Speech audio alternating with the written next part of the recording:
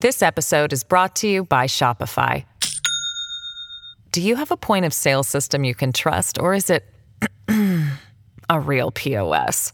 You need Shopify for retail. From accepting payments to managing inventory, Shopify POS has everything you need to sell in person. Go to shopify.com/system, all lowercase, to take your retail business to the next level today. That's shopify.com/system. Anyone else notice that everything seems to get faster these days except for ballot counting? When I was a kid, cooking a hot dog, you had to turn on the burner, you had to throw it in the pan, took a couple minutes on each side, all of a sudden microwave ovens come along, bam, you can have a hot dog in 30 seconds. You know, my first car, I think, topped out at maybe 110 miles an hour, but now, man, I can go 0 to 60 in 4.5 seconds, and I could top out easily closer to 140, 150 on a good day with the right fuel and a nice clear highway, no cops around. But everything, the internet speeds. I mean, I'm downloading videos. Sorry, used to take a lot longer. I mean, I could sit there for hours waiting for a video to download. Now, if a video doesn't download in 15 seconds, I'm about to hurl my computer against the screen. Everything's faster except vote counting on election day. This episode is brought to you by Shopify. Do you have a point of sale system you can trust, or is it a real POS? You need Shopify for retail. From accepting payments to managing inventory, Shopify POS has everything you need to sell in person. Go to shopify.com/system, all lowercase, to take your retail business to the next level today. That's shopify.com/system.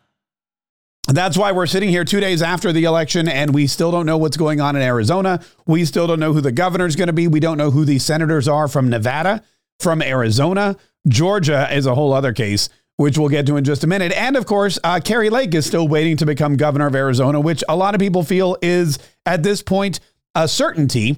You know, we just have to get through all that pesky, really slow ballot counting that they're doing.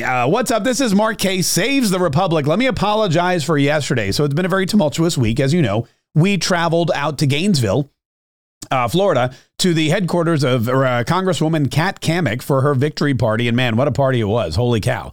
We got to broadcast live from this amazing restaurant called Spurrier's. It was owned and operated by Steve Spurrier, the award-winning coach from the Florida Gators.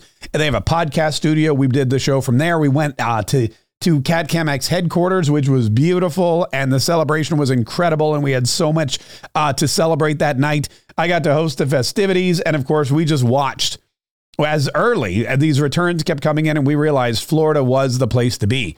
Florida is the big red bubble that everyone wants to live in, and that everyone's now going to try to pop. It's not going to work, but they're going to try to pop it. They already are, and I'll have more on that here in just a minute. But the interesting question that, so anyway, back to my story. So what happened was I woke up yesterday morning at like 7 and I packed up and I had to get back here for the show. There was like 2-hour travel time. So I didn't have an opportunity to record the podcast yesterday. I apologize. And I know a lot of people depend on this podcast, but it was a pretty busy day. It was a travel day.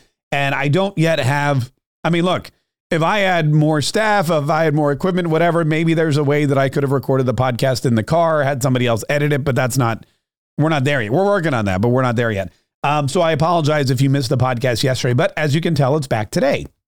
And it's a very important one today because today, really yesterday, but more today, you're going to see the Democrats, the Republicans, and the media begin to try and bury Donald Trump and his legacy. And Donald Trump is not going to allow that to happen. And there's a really interesting and, pretty simple reason for it. And that is because the Democrats want him in jail. And Donald Trump doesn't want to go to jail because, number one, he hasn't done anything wrong. And number two, he still wants to run for president. So Mary Trump, who is his niece, I think, yeah, she's always everywhere. She's always talking smack. She's always telling stories. She's talking out of turn. She's trying to tell people how evil and horrible her uncle is. She wrote a book about it, and she was on some podcast. I don't even know which one. Jebediah, something. And the question was asked about Donald Trump and the DOJ. The guy says something like, well, here, you know what? Let me just play you the clip. Are you hopeful, not tomorrow, but in the near term, we're going to see Donald Trump indicted for just one of his crimes? Just pick any? I don't know if I'm hopeful, but all I can say is he has to be. I don't know whether he will be or not, but he has to be. Because if he isn't, then much worse things are going to start happening. Okay, so basically now this is the Dean Obeidallah show. I don't know, it's a weird name. Dean Obeidallah show. And he asked Mary Trump, don't you think that he's got to be indicted? And she goes, he has to be, because if not, much worse things are going to happen. Now, what she's alluding to, and she's not wrong, is the fact that Donald Trump will announce his presidency or his candidacy on Tuesday. You've got a whole bunch of people in his corner, a whole bunch of people in the Republican Party urging him not to do it, urging him to put it off. They want all eyes on Georgia. They want everyone focused on Herschel Walker, bringing him over the finish line so that there's a Senate majority for the Republicans. They don't want Donald Trump interfering in that runoff race on December the 6th. So they're urging him to push off his announcement. Problem is, Donald Trump knows that the longer it takes him to announce, the more time that gives the Department of Justice to prosecute him, to indict him, to bring him up on charges. Because it's very different. Here's the thing. It's very different when you have a person, a former president, who is indicted for crimes he may or may not have committed while in office or after he left office. That's one thing. And it's dumb to do, but Joe Biden's a pretty dumb guy, so he would do it. But the much worse thing is if that former president or if that person has already announced that they are running against the current president in the next election cycle, if that person comes forward and says, I'm running against Joe Biden for president, and if that person currently is at the top of the polling for primary contestants in 2024, if that happens, then all of a sudden Joe Biden isn't just going after someone that he believes is a former president / criminal. He is now using the DOJ and the FBI and the legal system to go after a potential challenger. It all becomes political. It all has a horrible look to it. It all has this awful spotlight on it that makes it look, just as bad as Joe Biden did when he was screaming and yelling his satanic speech in front of Independence Hall. Joe Biden would much rather send the DOJ after Donald Trump than send the DOJ after his Republican competitor for president in 2024. That's why Mary Trump is saying, hey, they've got to indict him now. And that's why Donald Trump is saying, I've got to announce now.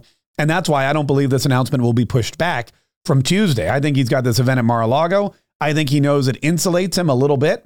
And anything that Joe Biden and the DOJ and the FBI do after he announces his candidacy for presidency in 2024 looks like a political maneuver, which, let's be honest, it is. I mean, there's no getting around that. Anything they do is going to be a political maneuver. But look, I want you to listen to this next thing. This is where it gets really interesting. This is the second part of Mary Trump's quote. And this is where she jumps into the whole DeSantis thing. Here, let me play you this. For example, this doesn't have to do specifically with Donald, but we know that the DOJ has been sending agents around the country to monitor trouble spots, certain polling stations where they're getting complaints. And DeSantis isn't allowing them to do that. Well, he doesn't have the right to keep them out. Federal law, last I checked, in this instance, Trump's state law. So he should be carried out in handcuffs for interfering with what the DOJ feels is necessary to keep the election in Florida free and fair. Okay, now this is hysterical for a couple of reasons. First of all, the freest, fairest, most well-run elections in history happen here in Florida. And I know what you're thinking. Wait a minute, not in 2000. No, but ever since then, we've had a governor who came in and said, we got to fix these problems. Miami-Dade, Broward County, West Palm Beach, we're done with it. And he's created a system now where all the elections are free, they're fair, the votes are counted, they're counted quickly, and by 8 o'clock at night on election day, we know who the winners are. That's what Ron DeSantis has brought to the table. So for Joe Biden, the DOJ, the FBI, or any of these other individuals to claim that there's election interference going on in Florida is laughable. Second of all, it's not a federal law. He was sending DOJ election supervisors. There's no law that was being broken. All Ron DeSantis said was, hey, you cannot come to these polling locations. Our state law says you can't come here. There's no federal law saying we must have these people in here and our investigators trump your investigators. It's not like murder. Like if you commit murder in the state of Florida and Ron DeSantis says that's not murder, the federal government can come in and say, well, it's a federal statute. We can actually, bank robbery. Same thing. It's a federal statute. So yes, the FBI will come in and they will investigate the bank robbery because it's probably a federally insured bank. And so the state jurisdiction goes out the window. That's not what this is. I mean, at Mary Trump, I would expect nothing less from somebody who has very little experience with, well, really anything except bad mouthing her uncle. But that's where we are. So now she wants Ron DeSantis hauled out in handcuffs. She wants him, which is weird, carried out in handcuffs. First of all, if you handcuff somebody, you don't have to carry them out. You just walk them out. It's called a perp walk. And you put them in the car, you grab their head. But Ron DeSantis has done nothing wrong. It just goes to show, though, that this is what the left is doing. They're hedging their bets because they know, all right, let's look at this thing. Let's look at this thing seriously. 2024, who do we got? We got Donald Trump, okay? We think he's injured. We think he's wounded. We think Trumpism's bad. We think this election has brought him back down to earth. But he's still the number one. He's still the number one candidate. He's still the number one choice by most Republican voters to get that nomination in 2024. So we got to deal with him. Do we throw him in jail? If we do, we got to do it fast. Then there's Ron DeSantis. All right, on the odd chance Donald Trump doesn't run, or we can indict him, or he goes away, or who knows what, Ron DeSantis is going to be the guy. We've got to start collecting dirt on him. So Mary Trump and probably everybody at the DOJ, probably everybody at the FBI, probably everybody in Joe Biden's administration, they are already beginning to make a list of potential violations that they can then accuse him of when and if he runs for president. And one of them, it appears, is going to be election interference because he wouldn't let Joe Biden's stormtroopers intimidate voters in the free state of Florida. And wouldn't you know it, those elections in the free state of Florida were some of the biggest, best, fastest, and most accurate and safest elections that this entire country had. I think Florida was called before anybody else. I know South Carolina. Okay, South Carolina called pretty early. We knew that. But I mean, there's like 4 Democrats in South Carolina. And I think they all vote Republican.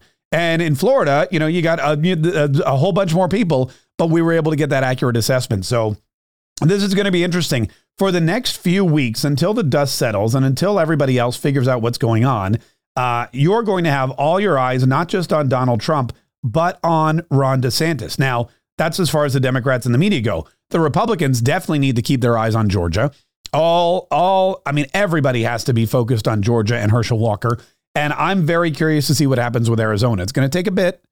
It's going to take a little bit, but Arizona is going to count these ballots. They're going to come out. They're going to say, hey, here's the winner. Here's the non-winner.